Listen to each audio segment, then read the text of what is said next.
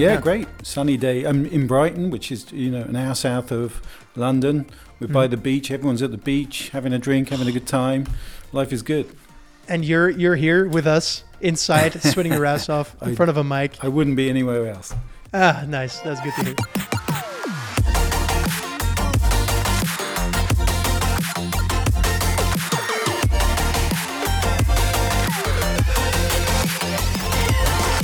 Hello there, listener, and welcome to the fifth Roundtable of the Metacast, the show in which we explore the business of video games. I'm your host, Nico, and today I'm joined by some old and some new voice, or a old and a new voice. We have David Amor and Florian Ziegler on the podcast. Today we are discussing the uses of blockchain in gaming. We are giving our thoughts on this year's E3, and we're also talking about gaming subscriptions. Do they make sense or not at all? And as today's bonus segment, we are doing another Pitch the Game contest. I finished 80s and it was awesome, but I need something new. So that's what we're doing at the end. I'm very curious what my panelists have in store for me. All right, some quick introductions. Today, we're very happy to have David Amor joining us from London. David is a gaming industry veteran with 10 years at publishers, 10 years running console companies, and 10 years running mobile gaming companies. And so a fun fact for David. So I have 3 younger sisters, and when we were young, I was very much the nerd of the family. So whenever I could find some free time, I could be found behind our family computer or, playing on our PlayStation on the TV. And that usually meant that whatever we would play a game, me and my sisters, I would always be the one winning because I had all the experience and I was, the gamer. However, there was one game in which I actually always lost. And that game was a game that David made, and it's called Buzz. So thanks for that, David. Yeah. That's fun. That game, I really enjoyed it, but I was notoriously bad at it because I didn't know all the songs and all that stuff. Well, it was designed that way. It was designed as a game that non-gamers can play. So, I'm glad I was able to give something to your sister that they finally win at. There you go. So, David, welcome to the podcast. Good to be here. How are you doing? Yeah, great. Sunny day. I'm in Brighton, which is, an hour south of London. We're by the beach. Everyone's at the beach, having a drink, having a good time. Life is good.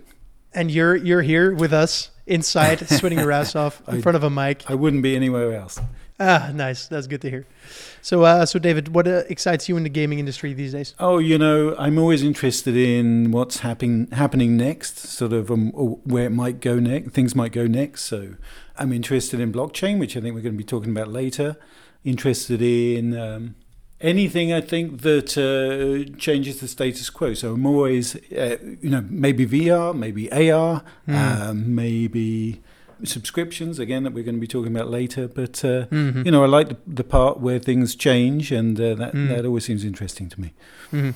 You root for the little guy, right? Yeah, well, one thing I've learned is that things change all the time, and it's fun to try and guess where it's going to go next, and make the most of those opportunities.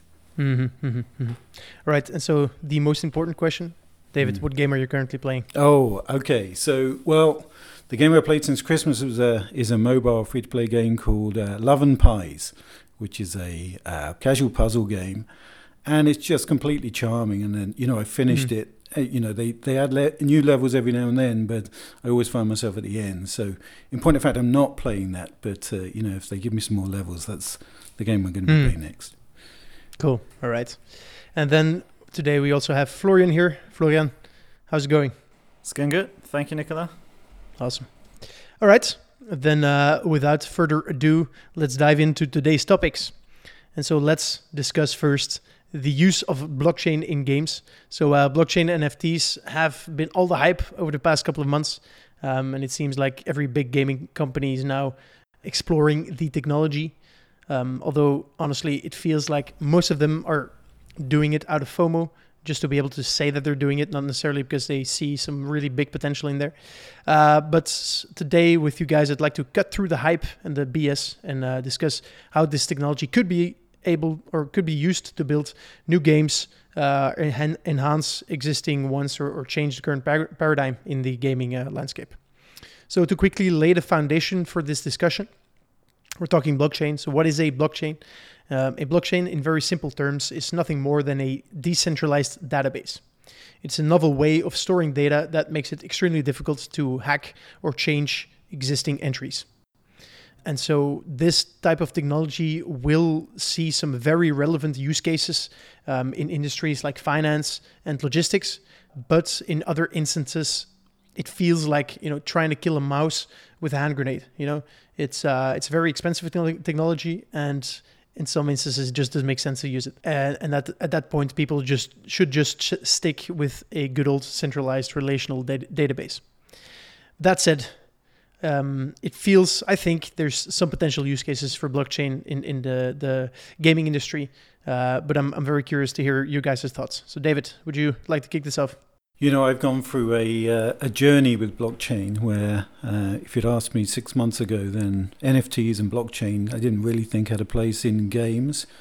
And then, maybe 3 months ago, I believed that it did, but didn't really understand exactly how that would work. And now I'm out the other side and really getting excited about the opportunities. And if I think back, that feels similar to me as free-to-play. I was making console games when free-to-play came along. And for a while, I would just think, ignore it, it'll go away. It's not real games. We'll focus on making AAA console games.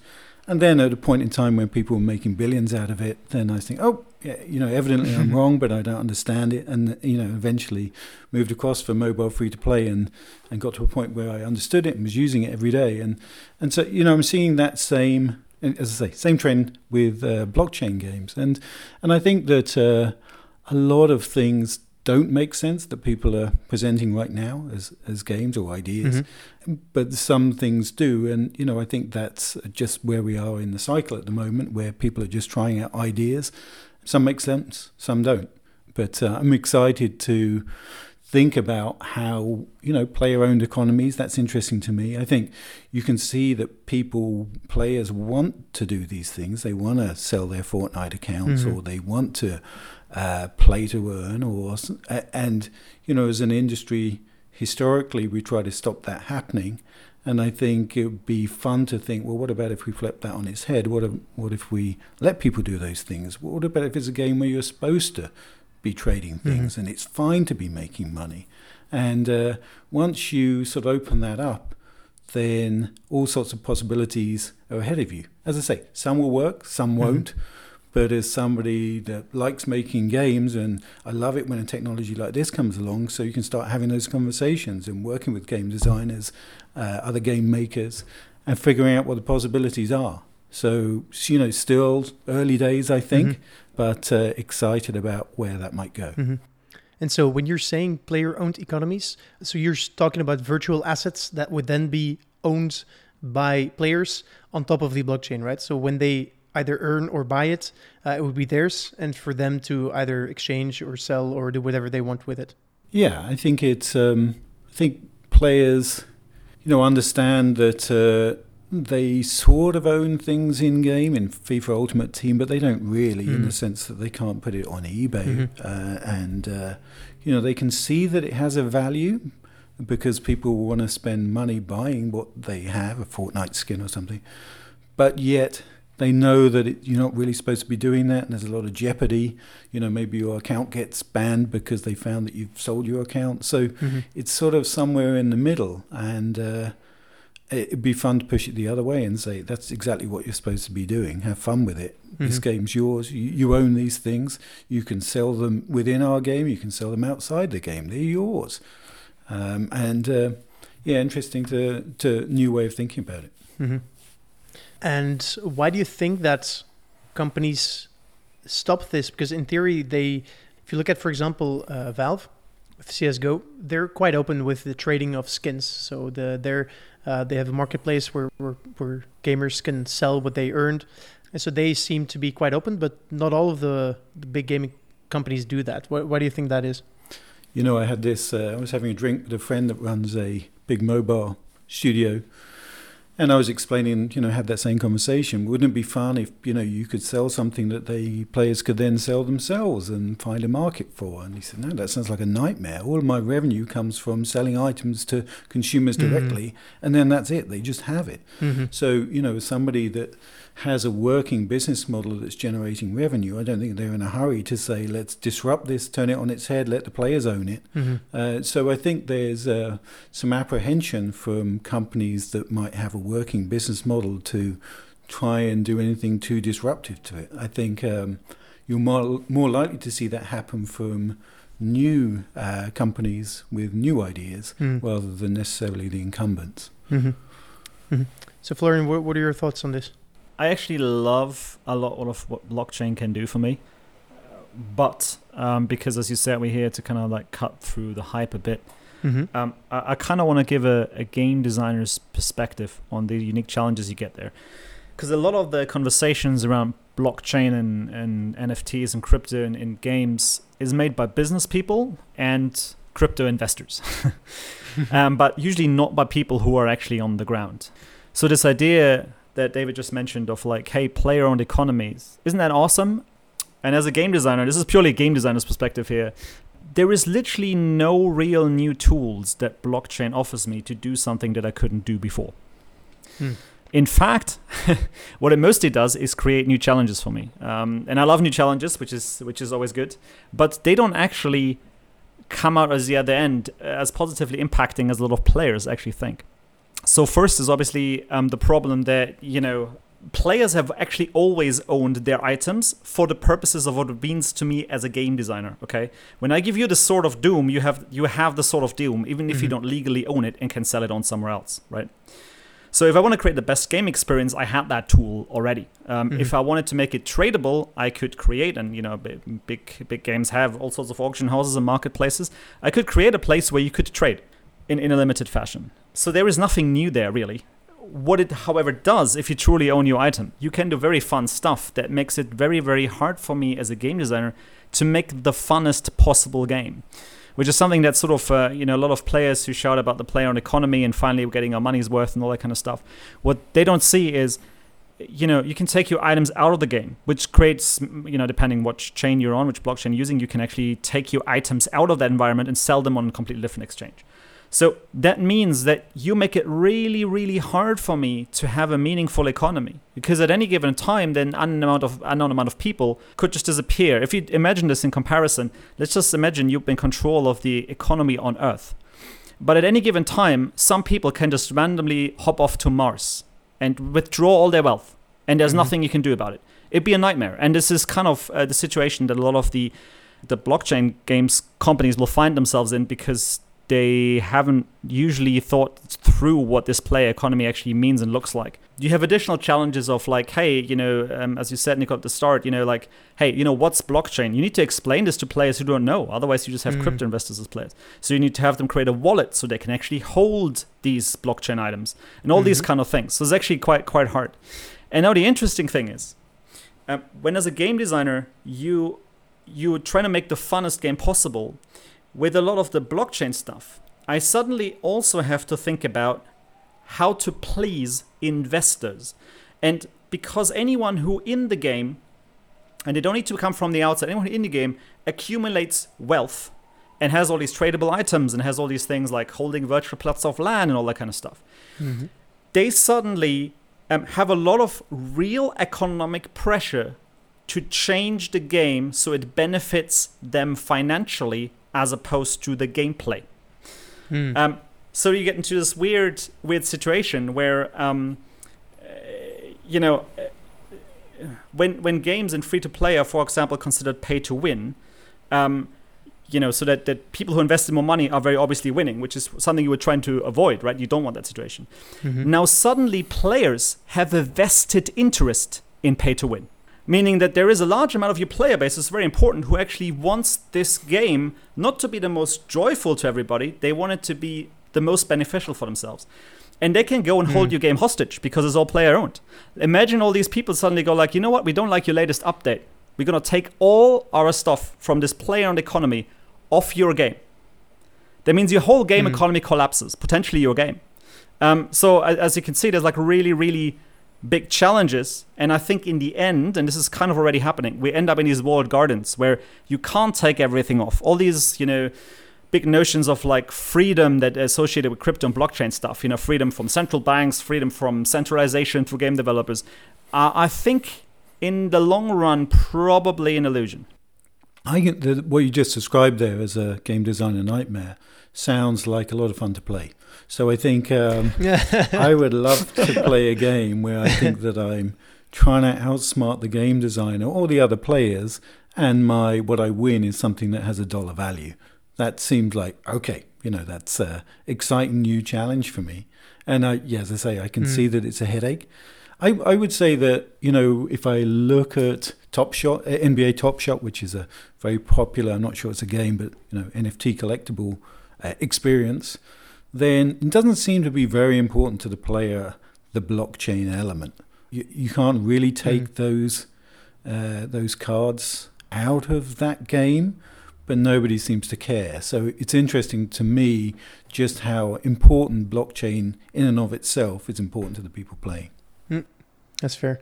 And don't you then, so Florian, if I understand you correctly, you're saying that for the moment with the current type of games, blockchain is actually just making things complex and not necessarily better from a game designing point of view. Yes, and this is purely from a game designer's point of view, right? From a financial point of view, or from a business or even a player's point of view, they can still be quite fun and beneficial.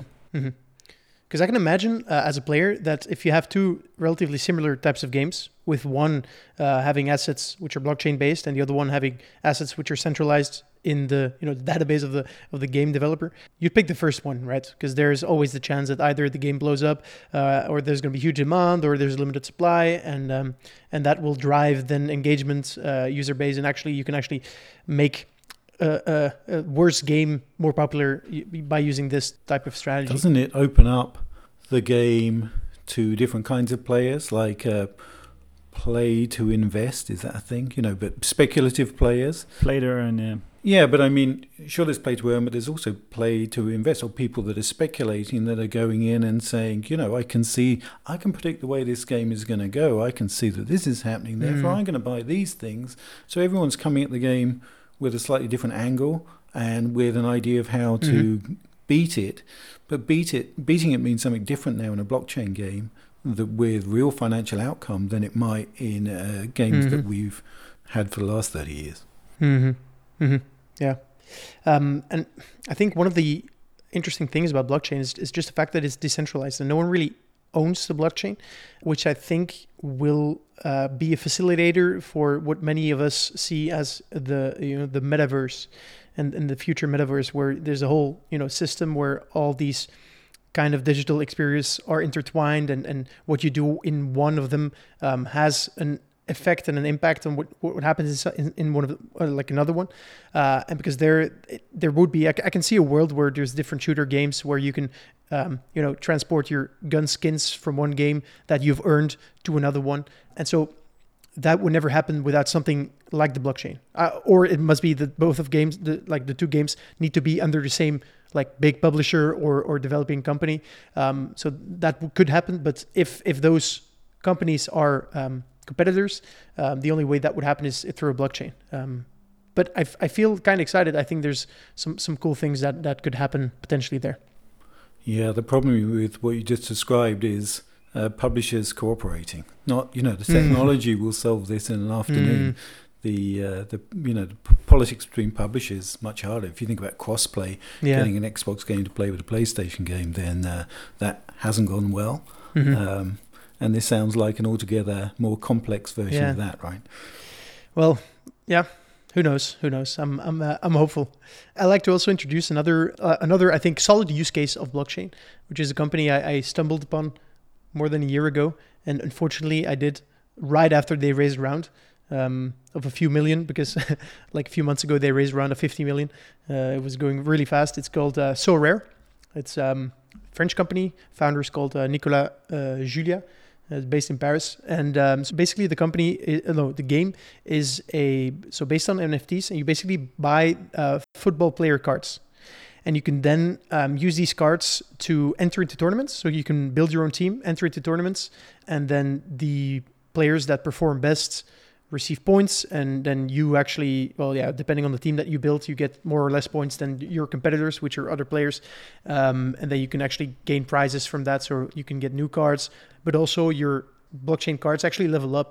So that's a cool thing, right? So every time you enter a player in the tournament, they gain some experience, and that means they have like a higher multiplier in the score that they get and stuff. And so it gets pretty interesting. And so, I mean, I think that's one prime use case for the whole NFT stuff. Did you ever play like Magic the Gathering or a similar trading card game? I played Hearthstone for a while, yeah. But not a physical one? No. Okay, because like I think because everyone goes like, oh, collectibles and like card collectibles and NFTs. Mm-hmm. I think the only difference between the real thing, the physical thing, where you go into a shop and you trade your cards and you pay for them and there's lists and stuff, is that it frees them sort of from the tyranny of the physical, where it's basically exactly what trading cards used to be, just on a public ledger. Mm-hmm. That's true. Yeah. A piece of data that I came across that I thought was interesting was the size of the collectibles market. And, if you'd asked me, what is video games about 150, 160 billion annually? And collectibles, if you'd asked me, I would say 30, 40. It's 280. I mean, really? People love collecting things. Now, Wow. Caveat is that art as well? It includes and art. Cars? Includes cards. Okay. But nonetheless, people... Mm-hmm. It's something probably quite male. Is that? I feel probably, but anyway, I think you can feel that. collecting things seems to be built into people, and people are willing to spend in that, and it's way bigger than I anticipated. Yeah, there's some big ticket items in there, but so build a game that has some big ticket items in. People like collecting things. Yeah. That's true. Well, what I'm curious, and I have still really solved this question for myself, is. Yes, there are people right now who buy virtual collectibles, but I feel that one of the essence of collecting is usually that you can kind of touch it, or at least on the high value end for things. Sure, you complete a you complete a collection inside a video game of something, characters or whatever. I'm kind of just curious how important the tangibility factor really is, and no one's been able to answer that to me yet. Florian, you're so 21st century. That's true, man. This is going to age like milk, I guarantee you. Okay, boomer, please. Yeah, I'm going to be quoted. And he's like, look, this guy once said how silly he was. Yeah, maybe right. You might even make it into the intro again. I think if we had like VR as like a mass phenomenon where like you can actually live entirely in a virtual world and you have these things that be different, but like right now there's just no good interface. It's not the same as like leading people into a room and going like, here's my Picasso. Yeah, but if you draw a line from the amount of time that we spend online in shared experiences 10 years ago to now to 5 years time to 10 years time, I think probably people will be spending more time online in virtual environments. It's probably not the metaverse. It's not Ready Player One for a few years yet, if ever. But the idea of being able to show something that you own virtually, I think is going to be quite normal in a few years' time.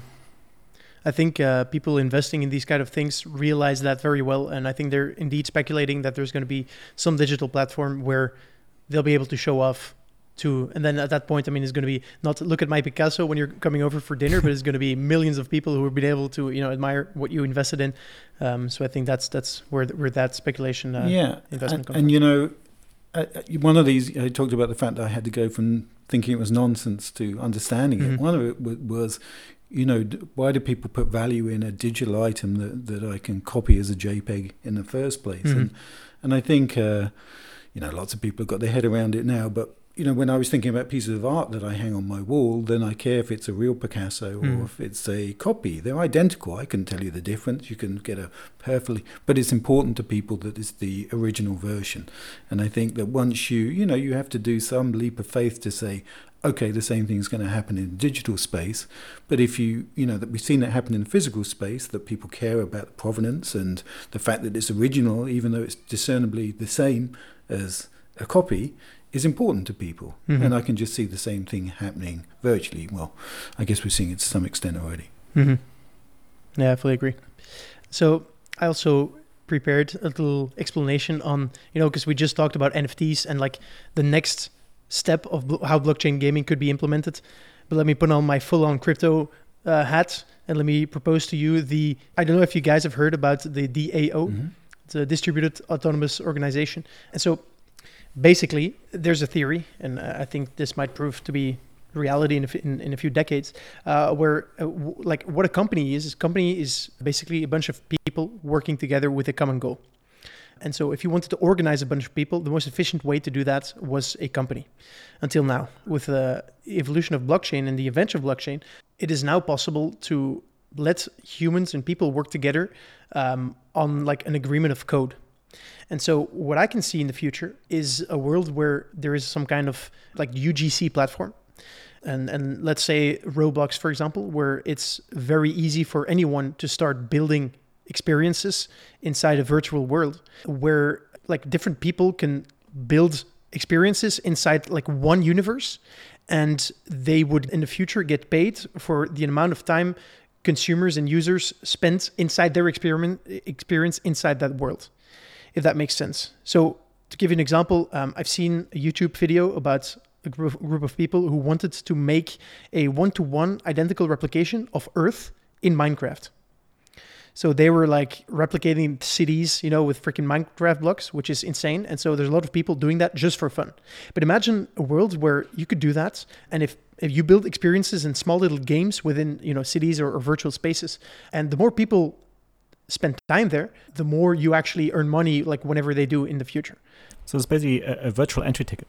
Something like that. What it could be, for example, is that in that virtual world, it would have walls, there would be ads. And so if people look at ads inside your game, the experience you created, you would get like micro transactions from that.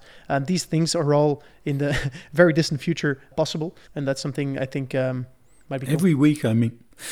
Every week I'm seeing more applications of blockchain. And, it started for me in understanding what it meant to the finance industry. But then I was looking at ICOs and IDOs where it is as an investment vehicle, and you realize, you don't need a cap table. You can just create an offering through coins, and then people can sell those coins to whoever wants to buy them, and you can sell some of them, and the parent company doesn't know or care. So, I keep seeing these examples of interesting things that can happen with blockchain technologies, and not everything will work, but a lot of them make sense to me, and they're fun to think about. Mm-hmm. So what I always thought would be really cool is, because you mentioned where I thought you were going, you mentioned, you could create companies, but the companies of the future wouldn't be like that at all. But rather, every time you submit something, you produce value on a product, say like you make a game with some people, it would actually log, in an external blockchain that you have contributed X amount of stuff to this product and all this kind of stuff. So I think it would be really, really cool. Not only to see who's skiving off and not really doing anything, but it's also be like, hey, like you've worked on this thing and you've contributed a lot, and it would probably solve a lot of legal issues. It would also be like, a token of pride. It would be in your CV, so you can actually people verify that you worked on all this stuff and you did these things and you didn't lie. And I think that's where I see real value for blockchain. That's a cool. Did you just make that up, Florian? I did, but someone's probably made it up before me, as it always is. It's being done. Yeah, it's being done. Yeah. There's cool stuff happening, and very excited to see where that brings us. All right, so let's take off our crypto hats, and let's talk about some news, what has been happening in the past weeks. So let's talk a bit about E3, the good, the bad, and the ugly. So what announcements did you guys get excited by, Well, David? You warned me we were going to be talking about this, and then it occurred to me just how few headlines I'd seen around E3, and I'm not the first industry person to say it's a bit of a non-event this year for a few reasons. It's virtual, that's a big one, and there's just not many people announcing things, and it's just a very different type of event, and it just doesn't seem to be a lot of announcements full stop, let alone interesting ones. I always like to see new Zelda titles, I like to see new Nintendo titles, but it's hard to get excited about that. You sort of knew these things were going to happen, I suppose, and it's nice to see some strong new Xbox titles first party, but again, they were predictable in some form. There's nothing that really made you think, oh my God, what does that mean? What's going to happen now? It's a fairly predictable set of announcements, I suppose, or have I just attended too many of them? I don't know. So for me, the announcements on these grand events have always been the excuse for the community to get together, whether that's players or developers. And this is kind of how I see it. So without you being actually connect as a community, they're not really of much value, because as I said, the announcements are kind of predictable. And I'm also not like 15 anymore. I'm waiting for this announcement. I've been waiting for this game for years. So I kind of miss that community aspect. And I guess that's only because I'm 21st century and we're not there yet, that these are so fun virtual that I might just, put on my VR set and just kind of go in there and have the same experience. I think if you ask most industry people what E3 means, and not consumers, but industry people, then it's connecting with people in other companies that you haven't seen for a while, and you're pitching games, and some are landing, some aren't. You're finding out what's working. You hear gossip. You get drunk with people that you haven't seen for a while. It's a festival, really, isn't it? And the backdrop is some announcements of some games, and if you're lucky, maybe a new piece of hardware or something like that. But I think when E3 is at its best, it's when it's a community event of people that you like hanging out with, and lots of fun conversations around that. But that's clearly missing, hard to recreate in a virtual form, I think. Yeah, so that's true. I agree that the gaming industry should be the first one to have, to create like really fun and engaging digital experiences, and where the pinnacle of gaming, if they don't manage to do the same thing for the, announcements of a bunch of new games and bringing together a bunch of the biggest gaming companies in the world, I agree that's pretty disappointing. I also find it fun to see different strategies of these gaming companies. So some of them took the chance to tell us all about the big titles that they're releasing in the coming years. And so others made me play it day one on Xbox Game Pass in my sleep. And then yet others took the opportunity to let us join in on a Zoom conversation on diversity, equity, and inclusion. So that was also interesting. Yeah. So so what were for you guys some disappointments, like specific things that you had expected and that didn't come out? Well, I suppose E3 is fun when there are announcements of things that you wouldn't expect, and I guess the absence of anything particularly interesting in VR and AR is a shame. And I guess there's nothing that really suggests that cloud gaming is going to take a turn for the positive. So, the absence of those two technologies getting any kind of traction is a shame. What about for you, Florian?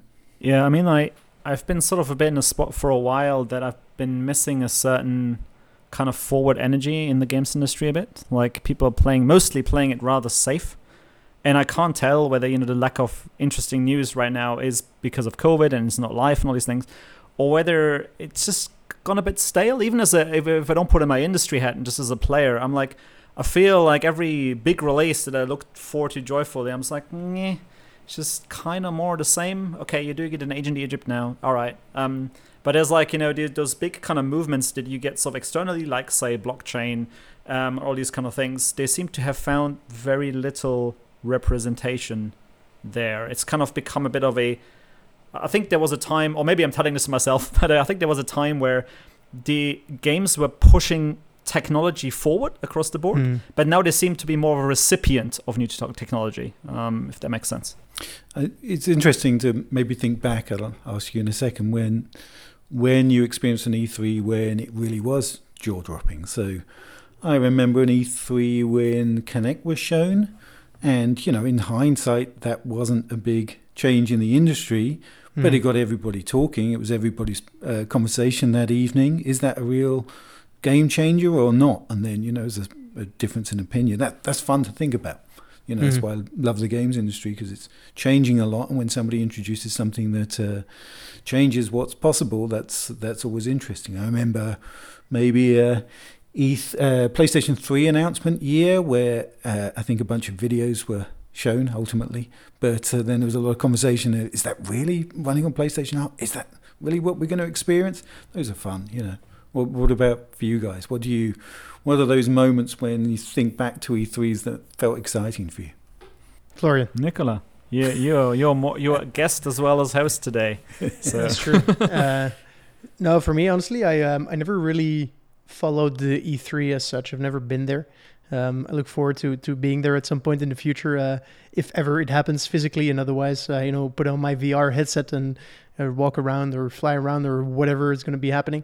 what I keep hearing in my head, but I don't even know if it's E3. But it was 16 times the detail from Todd Howard with regards to Fallout 76, which I bought on release, which I played for about an hour in total, and that's it. Was that E3? Do you guys remember? I don't remember. Yeah, but that's one that stuck in my mind. I saw the video on YouTube, and I was convinced and hyped, and in the end, quite disappointed. My reality of E3 as somebody attending is that what's going on the show floor and all the announcements are really happening to one side. And when I was running a console studio, then it was all about pitching to publishers in rooms, which crowded, hot rooms, trying to sell somebody on a $10 million game with a PowerPoint presentation on a laptop on your knee. It's a really pretty painful and intense experience. So, in a way, I suppose I mixed feelings about those times for sure. And you, Florian? I mean, to be brutally honest, and this is why I said before, they feel a bit like festivals to me, is they kind of start blurring into one. So I can't even tell whether something happened at E3 or at Gamescom or whatever, because most of the time I'm just busy connecting with people I know that I haven't seen for years, live in different countries, and like running around like a crazy person and well, I'm frankly getting hammered. So I couldn't even tell you where I'm going, this was E3 where this amazing thing happened. I'm just like, they were all great, but I couldn't tell you which one was which. All right. Cool. So to summarize, E3 is not so much about, the new games, more about to have either crazy things or just coming together as a community, as game developers or as players to, get hyped together and then hopefully especially some really cool new stuff. Cool. So moving on, I looked a bit around on the socials, on the interwebs, and I saw some people hyping up two names in particular. So one was Nintendo. So some were positively surprised by Nintendo, and then most of them were positively surprised by Microsoft and Xbox and Bethesda. And so I'd like to continue that into our next topic. So the rise of gaming subscriptions. So as I said, one of the sentences I keep hearing in my sleep is play it day one on the Xbox Game Pass. And so now I'd like to have a conversation with you guys on the validity of gaming subscriptions, because I think there's a lot of companies in different industries that have successfully used subscription models instead of paying a lump sum. They've made a lot of money doing that. And now it looks, I think it's been tried quite a few times in the gaming industry already. And so I'd like to have you guys' opinion on that. Does it make sense? If it does, is it a specific genre or type of games which it will work with, or a specific company? What are your thoughts, Florian? So I think in general, from a player's perspective, it's always great. The question is a bit what kind of player you are. Because when I look at most of these subscriptions, I think if you're the sort of gamer who just buys, kind of what's hot at the moment, the type of person who right now has one copy Need for Speed, one copy of Call of Duty, and that kind of stuff. I think for those people, it's probably great. I think if you go a bit more niche and you're more like an indie gamer or whatever, I'm not sure if you really love it that much. Partially because, I think unless say like Netflix and film, I always had the feeling that, games always was a direct-to-consumer kind of model, where if your indie gamer is used to is happy to buy $30 to support the studio that they kind of want. I'm not sure if the studio would get a good enough deal on a subscription platform where they're inevitably going to be drowned out by whoever blasts the loudest, which is not going to be them. And also, one thing, and this is highly speculative, but one thing I think is going to happen is the more subscription models are going to become commonplace, and I think they will be. It's going to be more and more like the free-to-play space, in the sense that, you have one walled garden platform like Apple, and everyone is jostling for the top position to be seen at all because discovery is so bad. And as a result, and this harkens actually back to the last podcast we had, we talked about first-time user experience and why it's better on mobile, is for the all intents and purposes, when I play a game on a subscription basis, it's free. What I mean by free is, yes, sure, I've paid my $30 or whatever. But in terms of how I browse, it's like the free-to-play market. So I go in there. If I don't like it after 5 minutes, I quit and I play something else because everything else is also there.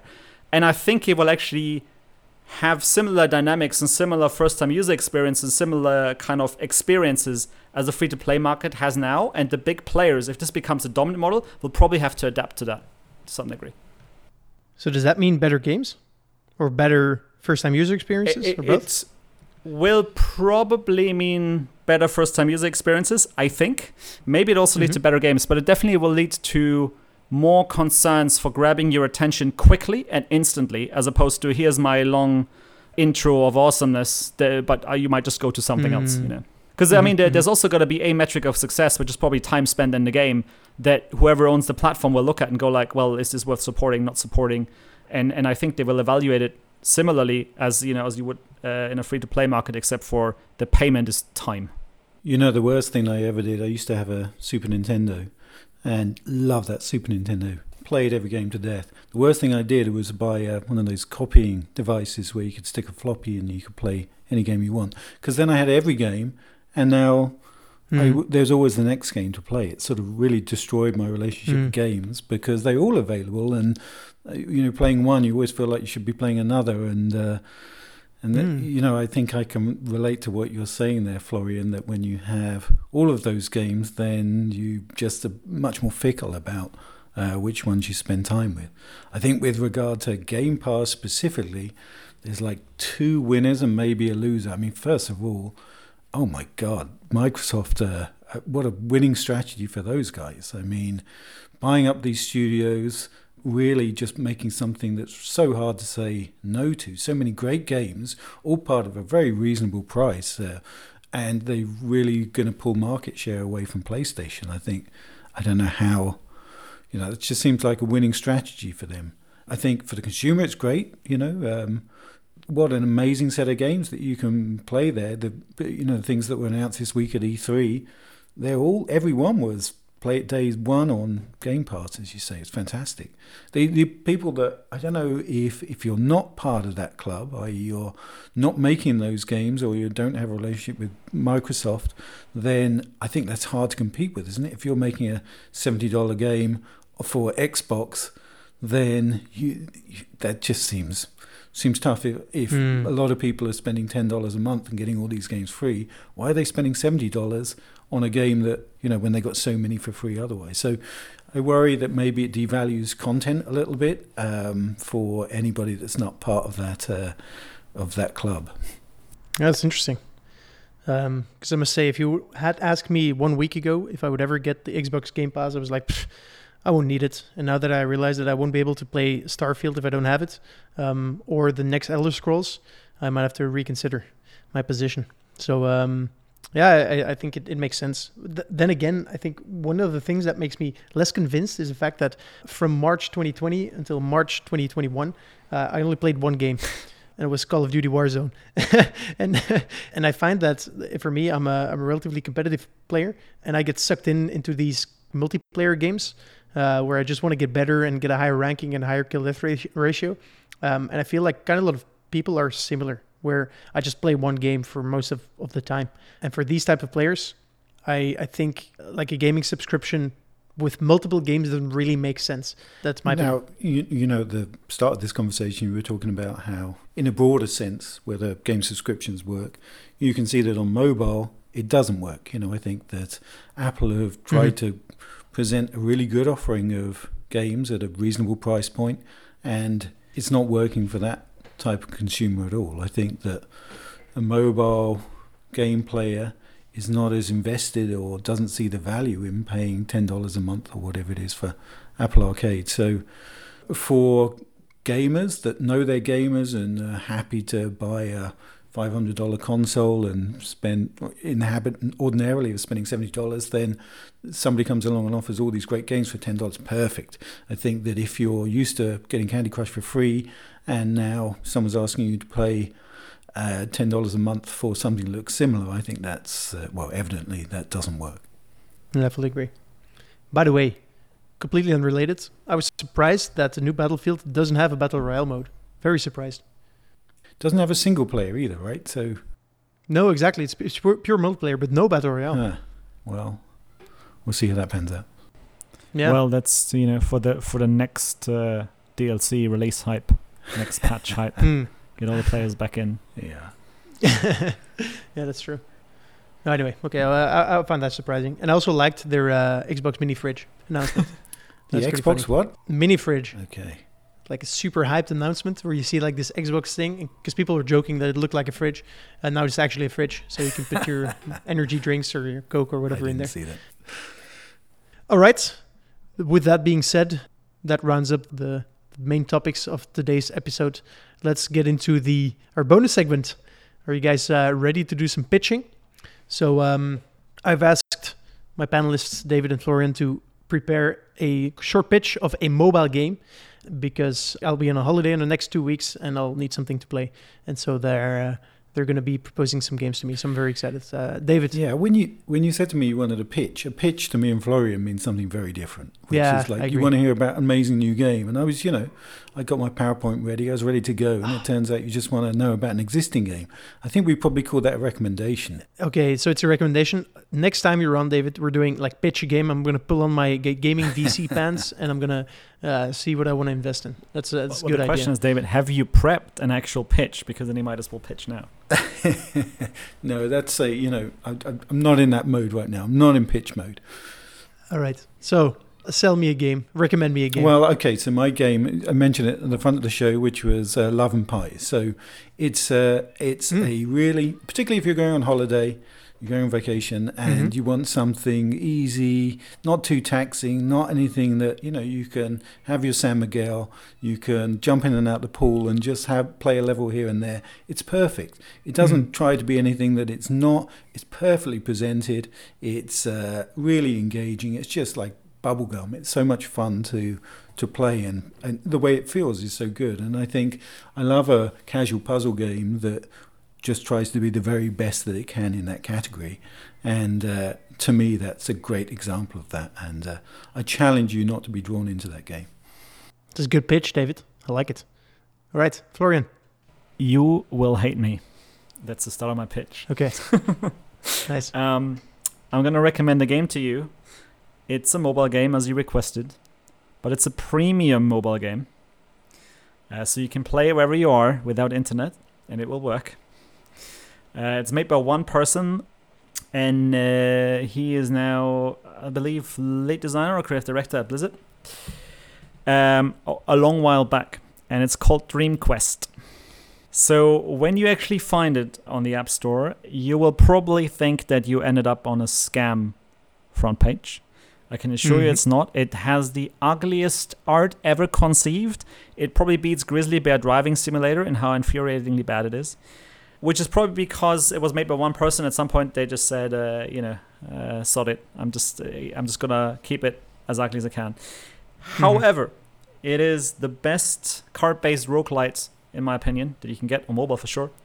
It's actually been a lot more influential in terms of mechanics for future titles that are actually doing quite well on the indie market right now. And when you download it and you try it on the beach, whatever, you probably say, Florian, what the fuck did you recommend that to me? Give it an hour or two and you'll actually realize that it's actually really genius. It's very much a game designer's game, and it's really, really good at what it does. And I recommend it to a lot of people who had all the same journey of like, why this? Oh, this is actually kind of good. So what category is it? It's basically a roguelite. Meaning you make some progress, you die, the additional progress you made is basically capped and you get further every time. And it's card based. So it's a bit like Hearthstone single player, but kind of a couple of years earlier than Hearthstone. That's a good esoteric option, at least from the way you've described it, Florian. It is super esoteric. I'm pretty sure it will only ever be played by games industry people, but that's okay. And how's this work? Do you come back in a couple of weeks' time and you... No, actually, I have to choose now. Let me see if I can get my drum roll out. That'd be cool. And then I'll pick one. But I've already decided. So both of your games, I think it's like, do you want to have something like really intense and like kind of deep, or do you want to have something? I know where this is going. What do you? Okay, David is pointing like. I think you want relaxation. You're feeling confident. I think Nicola wants relaxation. I have relaxation. So okay, let's put on the drum roll. And the winner is Florian. Oh, really? Okay, wow, I did not expect that. Yeah, really. It sounds interesting, but it's like I want to learn more. David, I must say, like I really like your game, and I think I might download it as well, just to do something when I'm sitting on the toilet. But I'm intrigued by a game that takes 2 hours and is super ugly, but is recommended by I think Florian. that's the biggest mistake you'll make this week, but that's okay. That's your choice. I hope it's the biggest mistake I make this week. So, which brings me to the end of the podcast. So I'm going 2 weeks off. So for the next 2 episodes, the host will be Manu. You'll be in very good hands by him because I will get married on Saturday. So while you're listening to this, I might be, putting a ring on my currently fiance's finger, and then I'm going on honeymoon. So maybe it was a bad choice of me to choose like a very good game that I might get hooked into, and I might not give my wife too much attention at that point. But anyway, that's my problem. That's my decision, and hopefully that's the biggest mistake I'm making this week. Which are you still offering tech support while you're getting married and I'm not sure of Manu's competence to do what you do. No, actually. So I think he's gonna screw up everything, and then I'm gonna come back and have to put out all the fires. But it's gonna be okay as long as we're having fun, right? So yeah, gentlemen, I thank you very much for being on the podcast with me, David and Florian. It was a good talk. I really liked it. I want to continue the conversation on blockchain, and I also want to talk about VR in the future. So I hope Manu doesn't pick those topics when I'm gone because I want them. Anyway, my dear listener, hope you enjoyed it. Thank you for listening. Have a great weekend, and speak to you next week. Cheers.